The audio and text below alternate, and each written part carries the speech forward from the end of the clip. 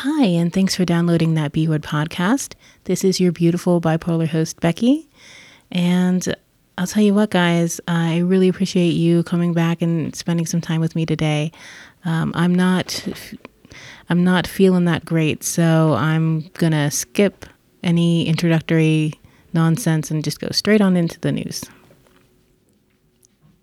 Well, the news story that I found for this week is actually a study that is published in the International Journal of Bipolar Disorders in memory, I suppose, of World Bipolar Day, which is yesterday. I decided to make this news story all about bipolar disorder. Now, this article is called Antidepressants in Bipolar Depression, an Enduring Controversy. And as any controversy would have, I'm sure that most of you have heard the opposite of what this article is going to suggest. Now, that is that the use of antidepressants is not anathema to the treatment of bipolar disorder. But bear with me, I think they make some interesting points. First off, the article points out that in studies, most patients that are taking both mood stabilizers and antidepressants did not, quote unquote, switch into mania or hypomania. Now that's what I'm on, and I'd like to vouch for that. Since I'm on actually one of the medicines that they suggest in this particular article, cariprazine or Vraylar, has shown efficacy in at least one double-blind study.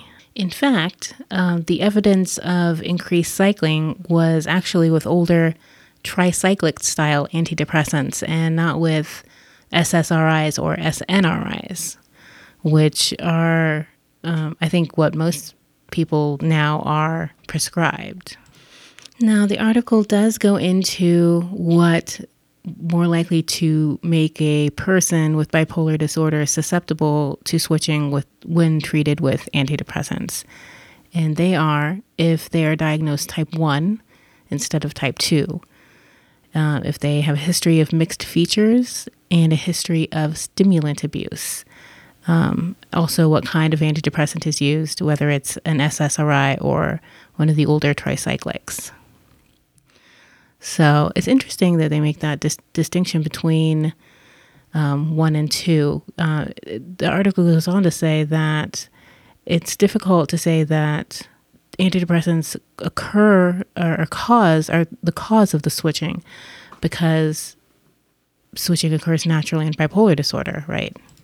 So essentially, they're saying that since switching between depression and mania or mania and depression are something that we already do, that you're not able to say for certain that it was the antidepressant that caused it to switch when that happens, right? So the article goes on to say that there are two concerns: the switching, which we've been talking about, and exacerbating the illness.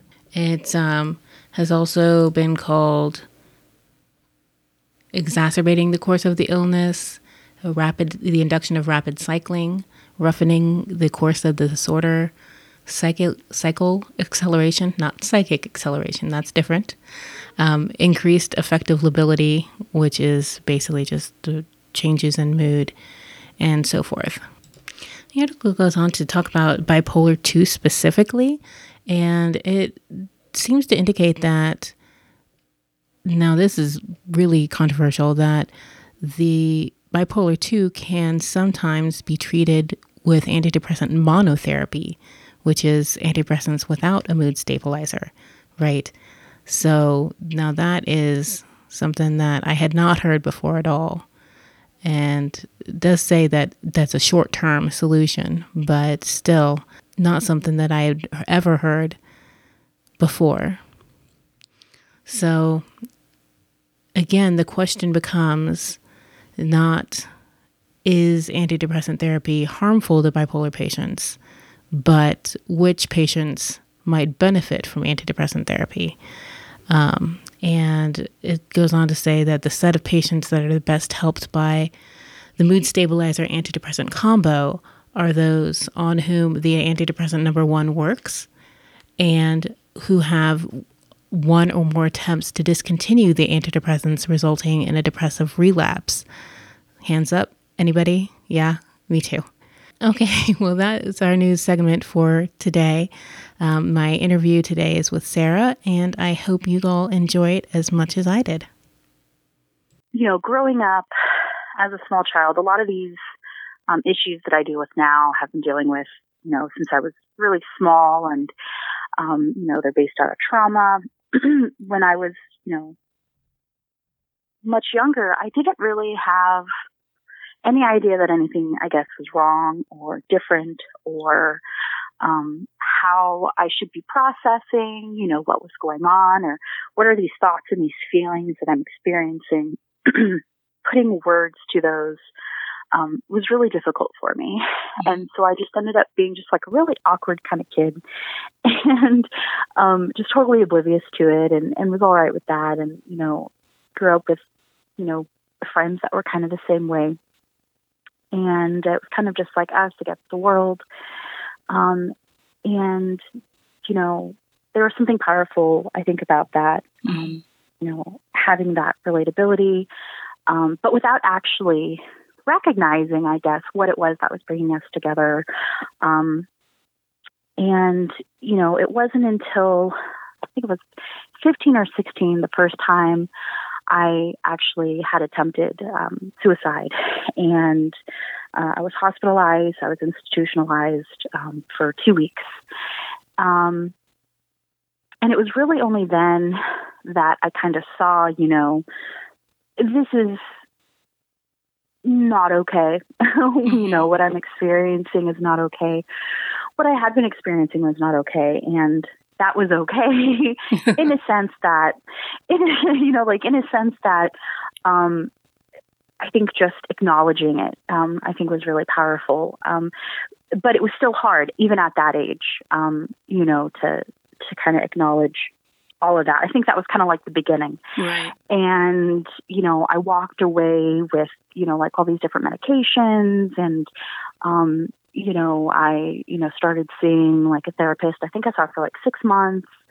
My parents didn't really believe, at the time that like psychology was like a thing, that, it was all just a bunch of, like foo-foo and, like just, work it out, or, don't cry about it, or, just be strong.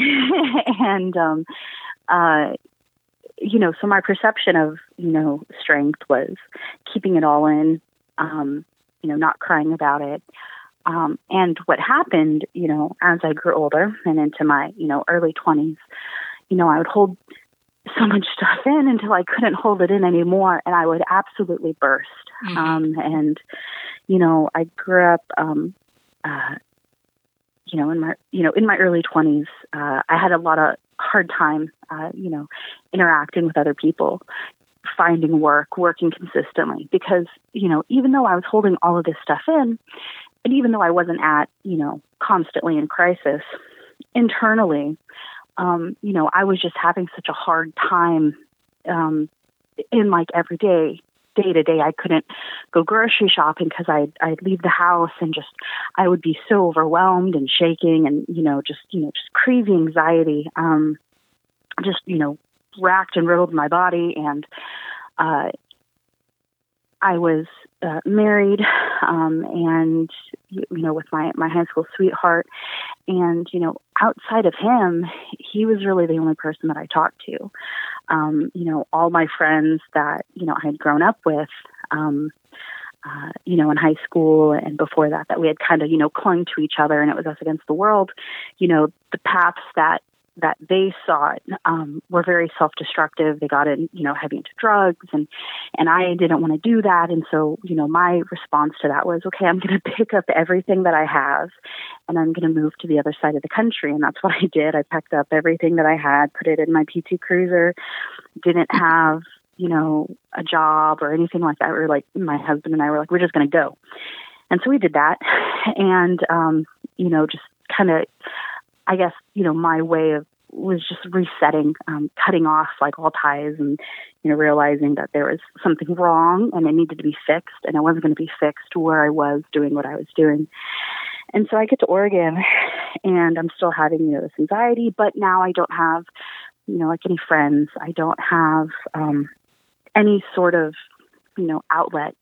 I spoke to my husband and now my ex-husband, and my mom, and that was essentially it. But I've always been really artistically inclined, I guess. Always had that kind of compulsion to create, use my hands. I took to the internet, I think like, a lot of lonely people do. Like Google, like, how do I make friends? And Google was like, find people with similar interests as you. And I was like, okay, artists, like, and so like, the way my brain processed was like, okay, I need to find more like art people. How do I do that? And I decided to, I started looking at like Craigslist and looking for artists. And, I found, I think like one of my first, I think like my only friend, my first and like really only friend the first couple of years I was in Oregon. And her name is Neben.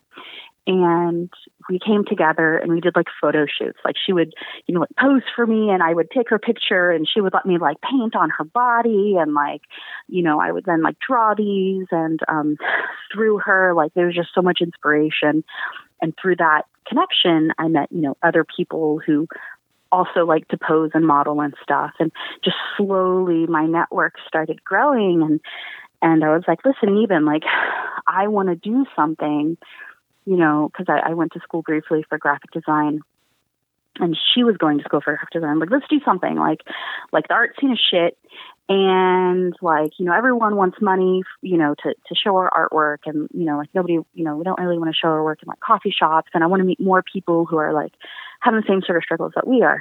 And so naturally we started a magazine and it really took off. And that really surprised us, but,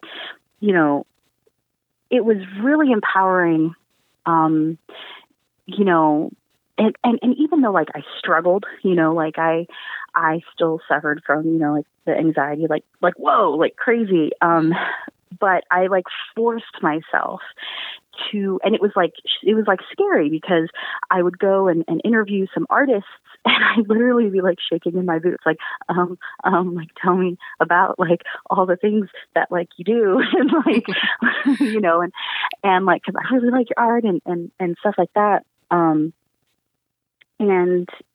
it was really difficult, but I got a lot of sense of achievement out of it. And I got to talk to people and it got me out of my head, even if it was like for a little bit.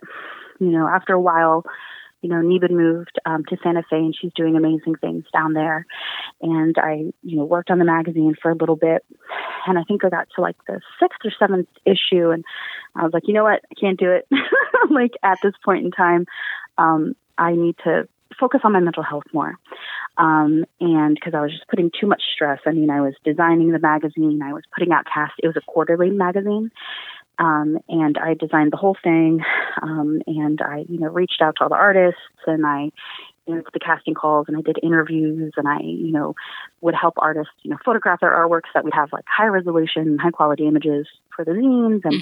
And then I wasn't getting paid for it because I didn't want money for it. I just wanted to do it. Like the sense of accomplishment and community that I got from it was enough. And we had like 2 launch parties and that was really cool. And so I didn't want to bring like advertisers on. It probably would have made things easier for me, like having money to kind of like support myself. And, but it was just too weird for me. And I don't know. I felt it would kind of diminish it. And so I was kind of scared to do that. Mm-hmm. And then also, I wanted it to be free. And so, it was online and it was free and people could download it. If they wanted to order something, they could. But like, it was all totally at cost on PrintCloud, or MagCloud. And so it wouldn't, they could just buy it at cost, whatever, totally circumvent myself from it. And that was cool. But when it became too much and kind of too heavy on me, I needed to kind of step back. And I was like, okay, working's really hard, but I need to give it a go because I'm broke as fuck.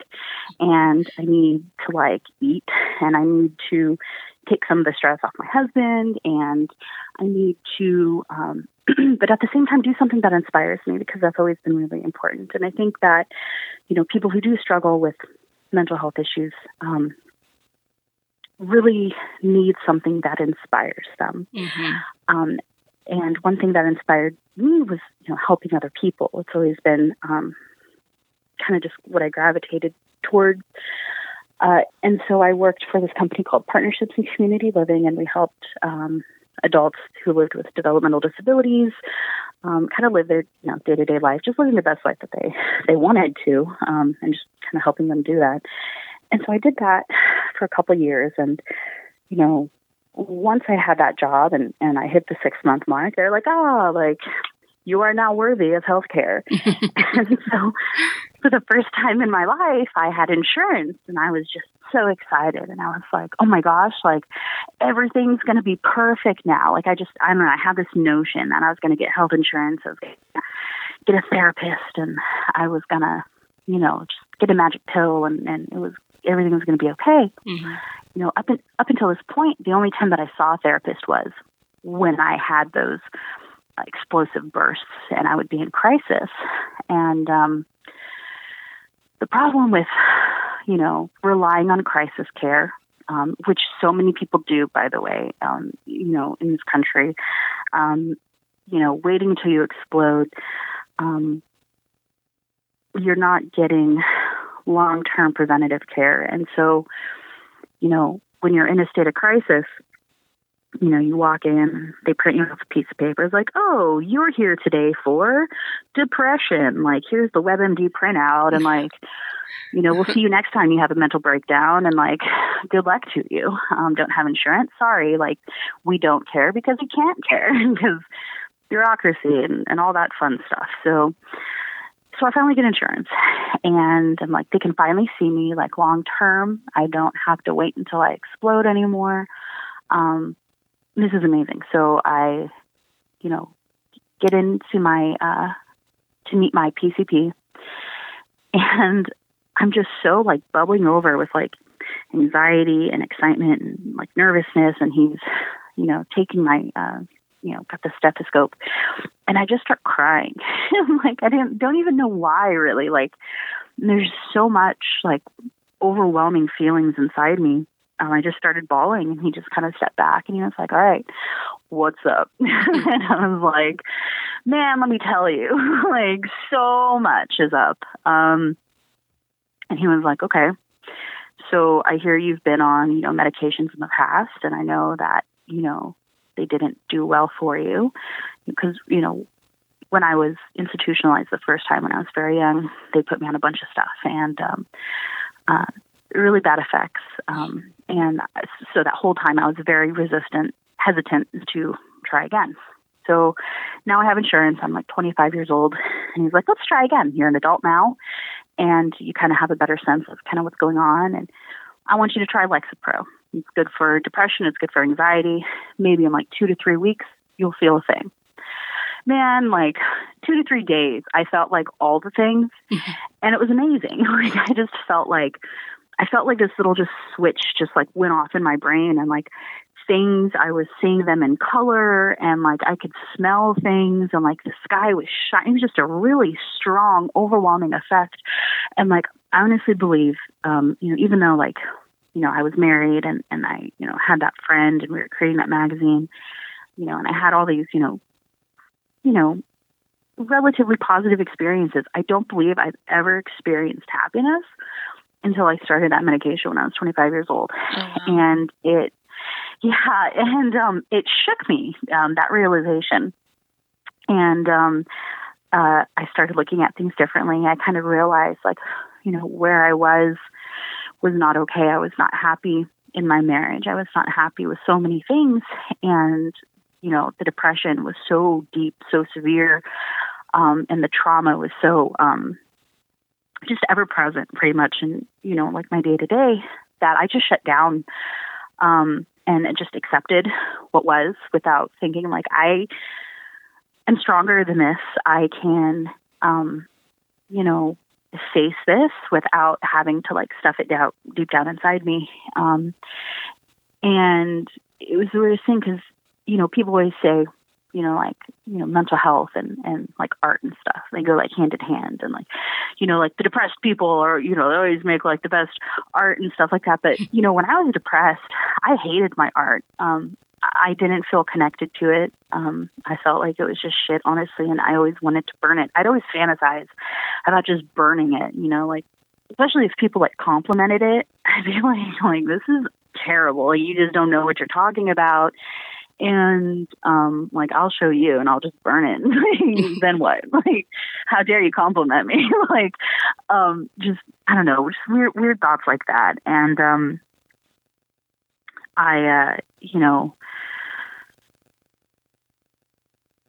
eventually, I told my husband that I wanted a divorce. And, since that time, during that time, I was actually institutionalized again, long-term at a psychiatric facility up in Happy Valley, Oregon.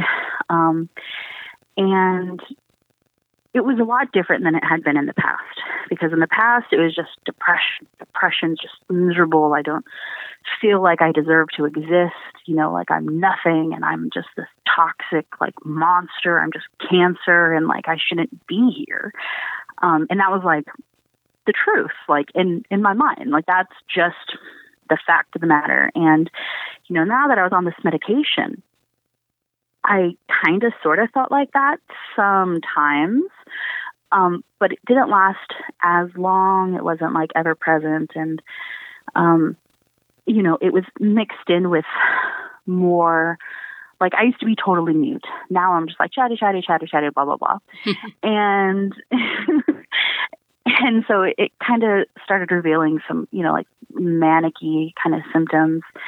And so, I was institutionalized because I wanted to kill myself, but I didn't want to kill myself. And I decided that I was going to ask for help because the medication had shown me this tunnel, or this, this like a path, like just a way out. It felt like there's a chance to like crawl out of this, and like I try. So I'm gonna do everything that everybody was always saying, like, you feel bad, reach out, like ask for help. And so I did. And they listened to me and they said, you know what, we think you could really benefit from this. And so I went and I kind of told them what's been going on. And they were like, you know what, we think that you have borderline personality disorder. And, here's like what that means. And, like, here's what you can do about it. And here are, types of treatments that we think can really help you. And, here I came in and I thought, maybe I had bipolar. And, they're like, what you're experiencing, it sounds like, it's based on trauma. And, if we tackle it, if we try to look at this, from a bipolar perspective, like we're going to be looking at lithium, we're going to be, looking at a different approach to this. But if we try to tackle this with borderline, we'll try, dialectical behavioral therapy, and we'll see kind of what happens and if that resonates with you. And for the first time in my life, like, I think the first things that they taught me was like grounding and grounding techniques and how to be aware of your surroundings. And, I realized that, like, gosh, I was really cut off from myself, my experiences and my surroundings. And I would just get lost in my mind and I would float away and I would drift away. And,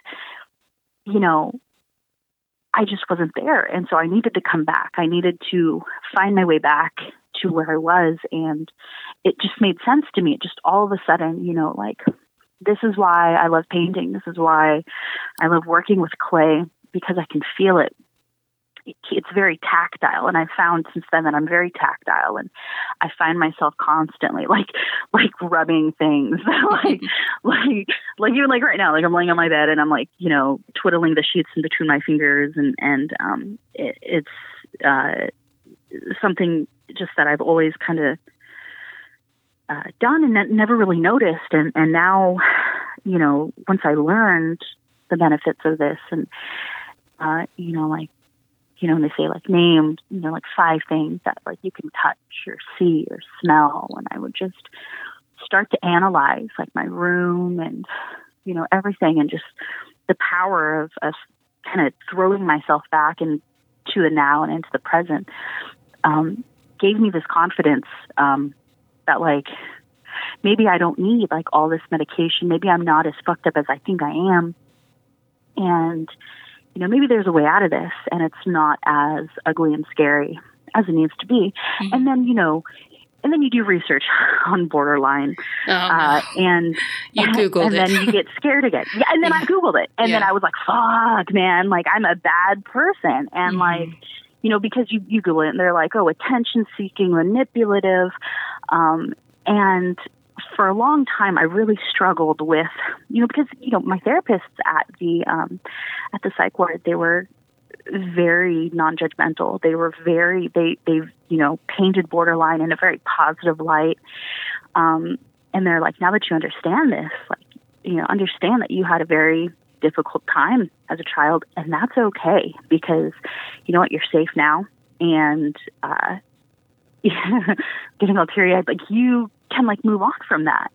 And that was really empowering. So I have this idea that they painted this beautiful, glorious, like, path to recovery, this road that I could, pioneer. And I felt that I could do that. And then Google's like, you're just a bad person. And then it like kind of harkens back to all the shit that I've ever fed myself, all the shit I've ever, like told myself to believe. Right. And it was this weird balancing act, because I've always had distorted thoughts. I acknowledge that my perception is screwed.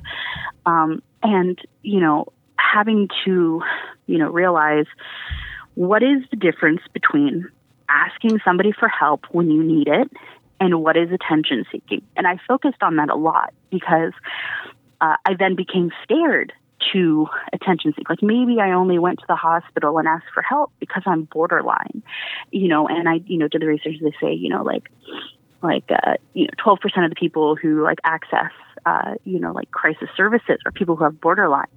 Like that's supposed to be some like negative thing. Mm-hmm. And I'm thinking, like that's a good thing. I think that it shows, somebody is understanding that they're in an insane amount of pain, and that they're scared.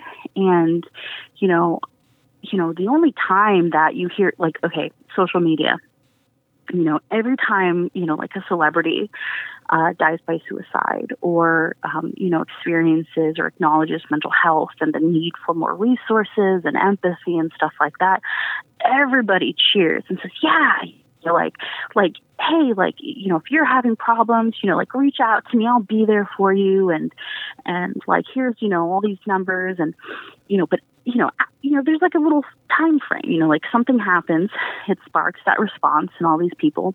And then a couple days later, everybody forgets about it. Mm-hmm.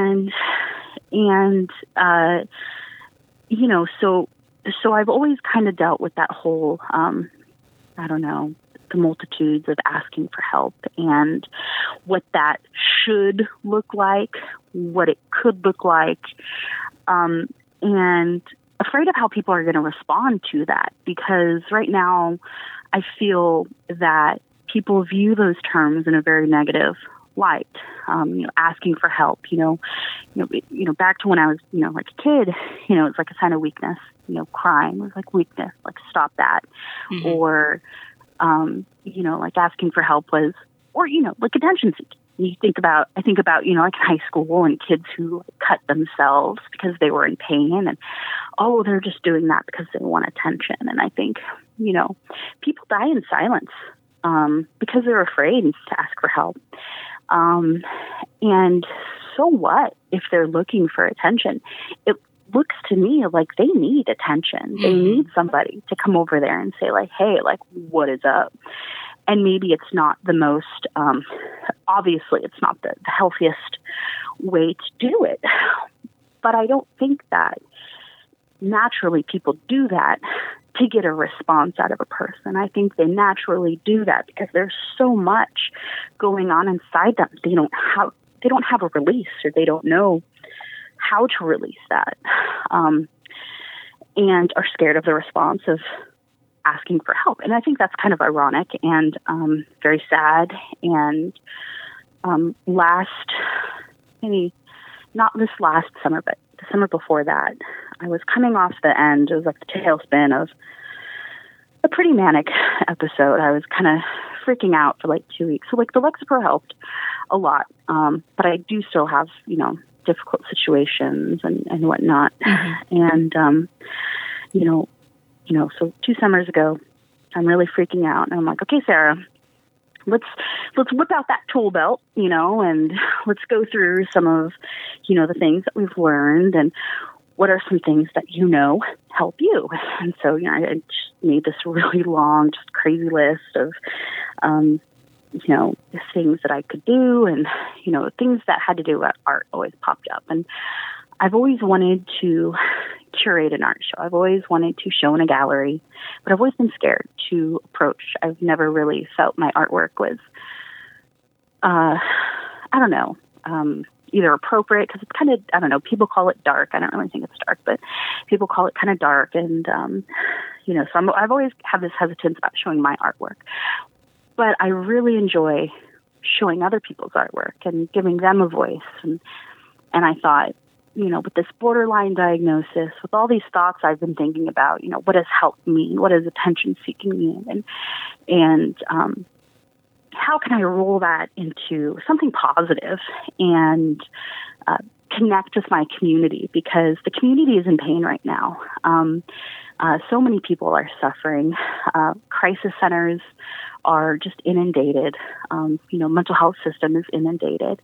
And a lot of the people in these systems are so tired. They've got like compassion fatigue and just so many people don't know what to do. And so I just felt like we needed to say something, and we needed to say something loud. And so I decided I was going to have an art show, and I Googled around to all the local galleries, and I saw something that they were, there was a call to art, and they were having guest curator spots. And I was like, this could be interesting. I've got all this manic energy right now. Like, I could totally kick out like a proposal that's really detailed and in depth, and take this energy that I have right now and put it into something positive and something that I could build from. And so that's what I did. I wrote this really long proposal. I had some artists in mind. I would reach out to artists who had experienced mental illness or mental health or suicide or anything in that vein, and reach out to them and, ask them to be a part of this. And they could, talk about how they viewed mental health, how they kind of viewed, their world through that lens, and how it's kind of affected their art, and if art had kind of helped them find out things about themselves or helped them cope, or like whatever. Because mental health is so vast, and everyone's experiences are uniquely their own, and so it'd be really interesting to see that in a gallery, I felt. And so I proposed it. I typed it up. I wrote out a really detailed timeline, and I was like, sent it off. And the day that they're like, the deadline is this day, the very next day after the deadline, I got a reply like, we would love to have the show. And I was like, oh my God, are you serious? Like, oh my God. Okay. Yes, I'll do it. Fuck yes, I'll do it. And so I've kind of been doing that ever since. And so the show is called Help Me, an intimate portrayal of mental illness. And it's actually, we're going to have our reception May 3rd of this year.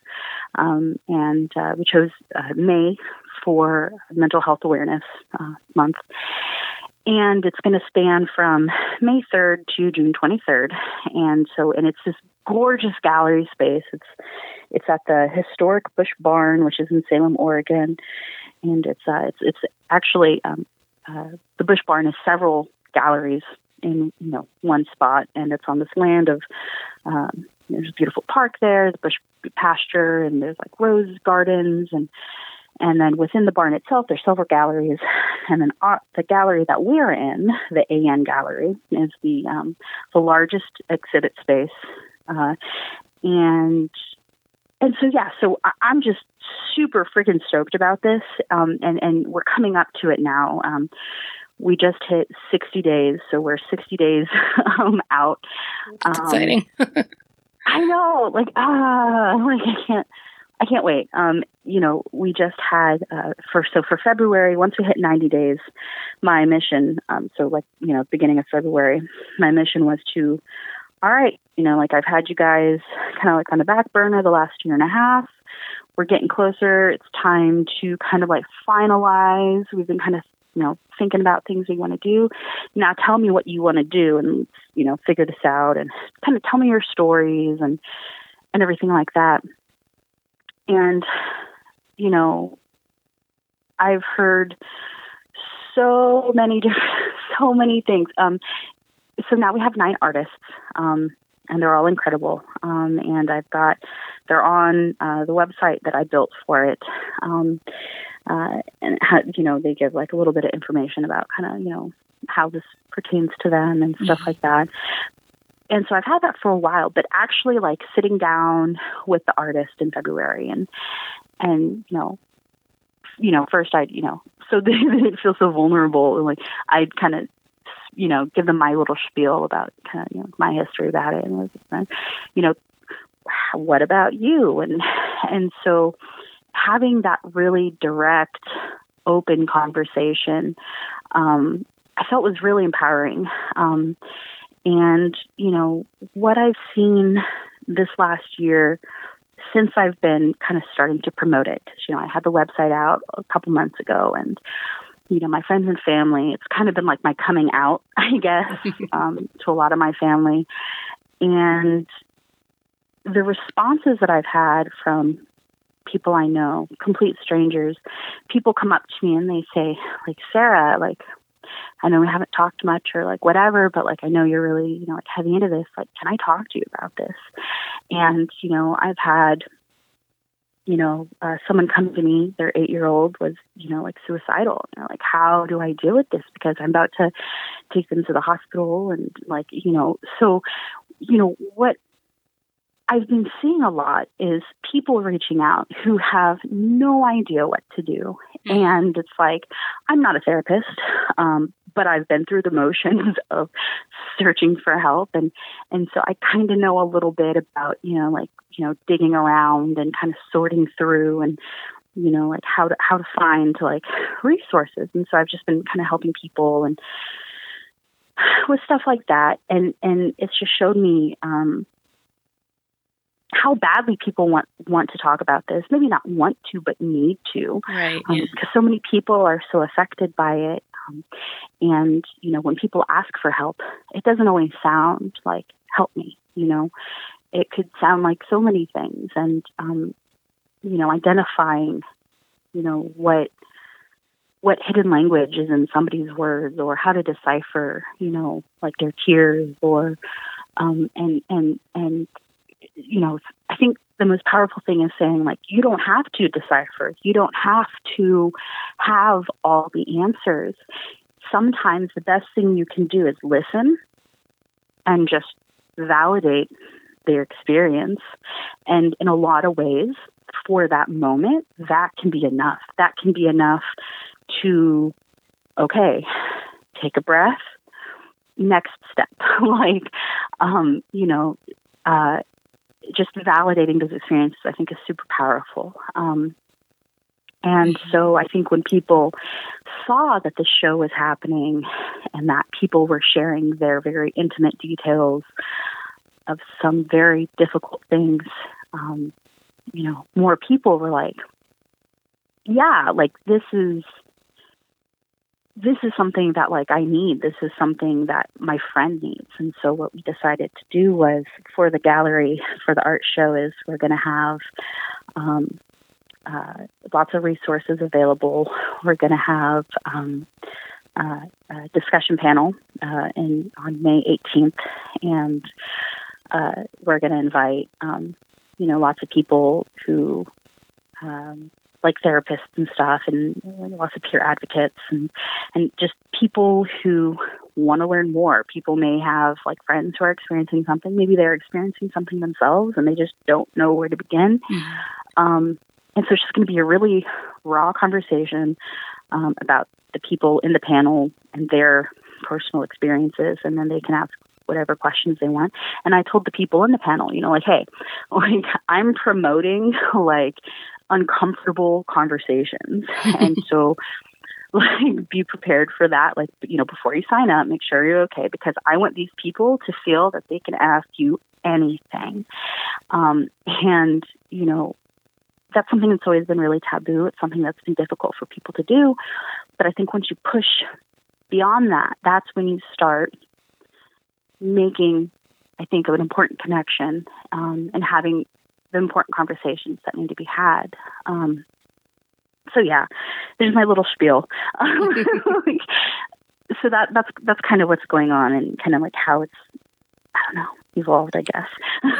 Yeah, I checked out your website, and it's really, I wish I lived closer so that I could go.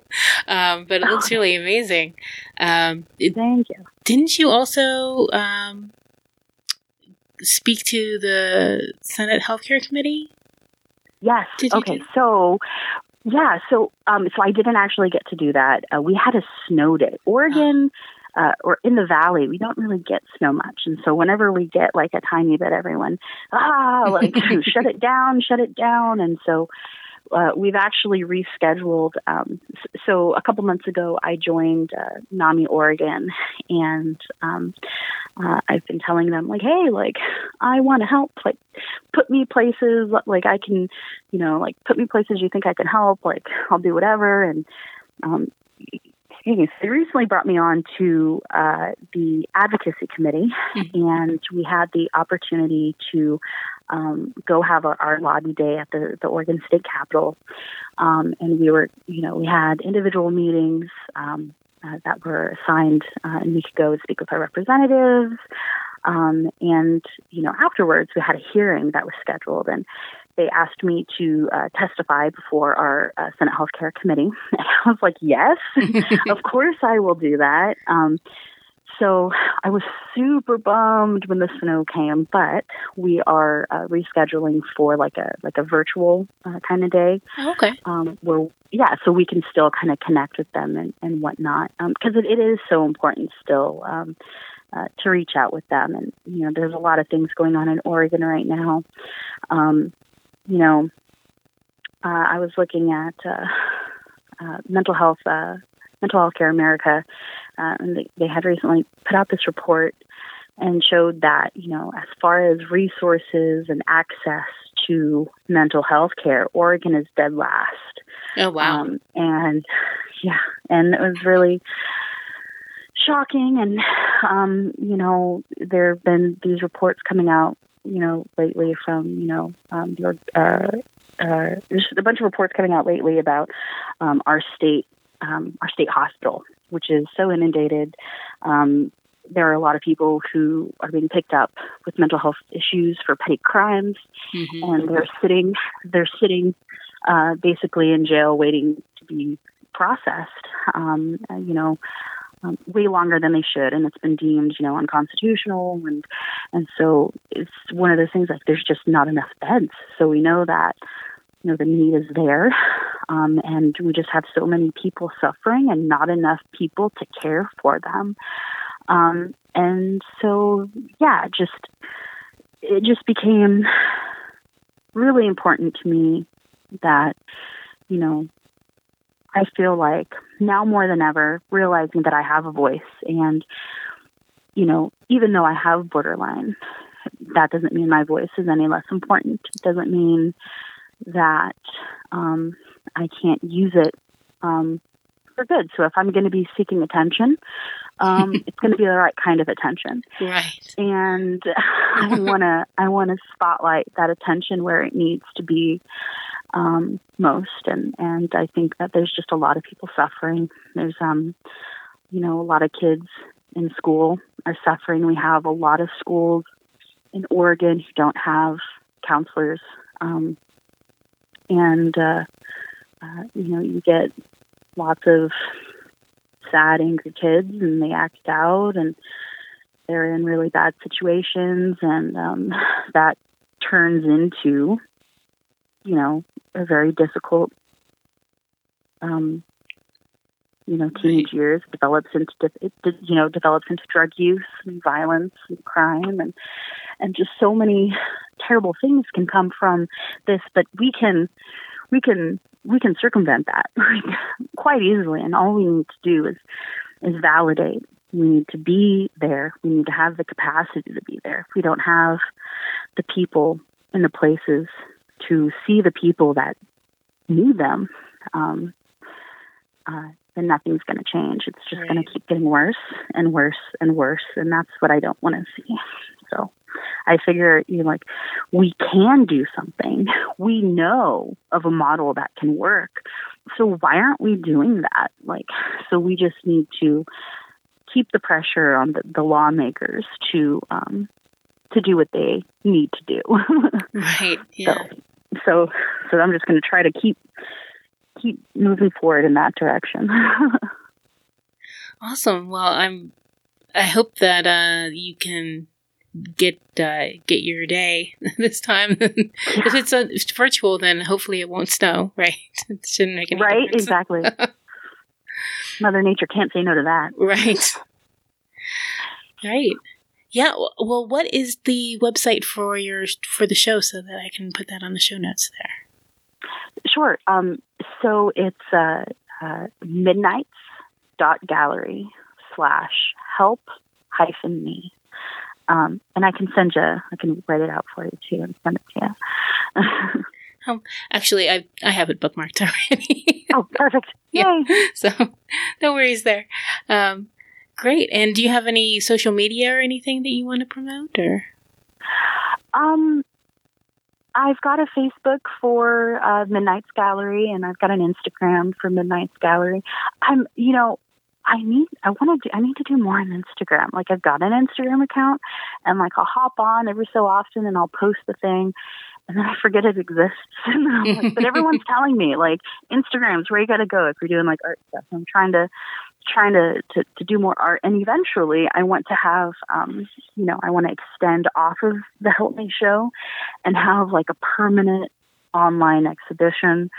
That'd be great for artists and stuff like that. So I'm just hoping it's just going to grow and grow and grow. So yeah, wonderful. And they're all just midnights.gallery on Facebook and Instagram. Okay. All right. Well, thanks for talking with me today. I think we're just about out of time, or at least I am. Yeah.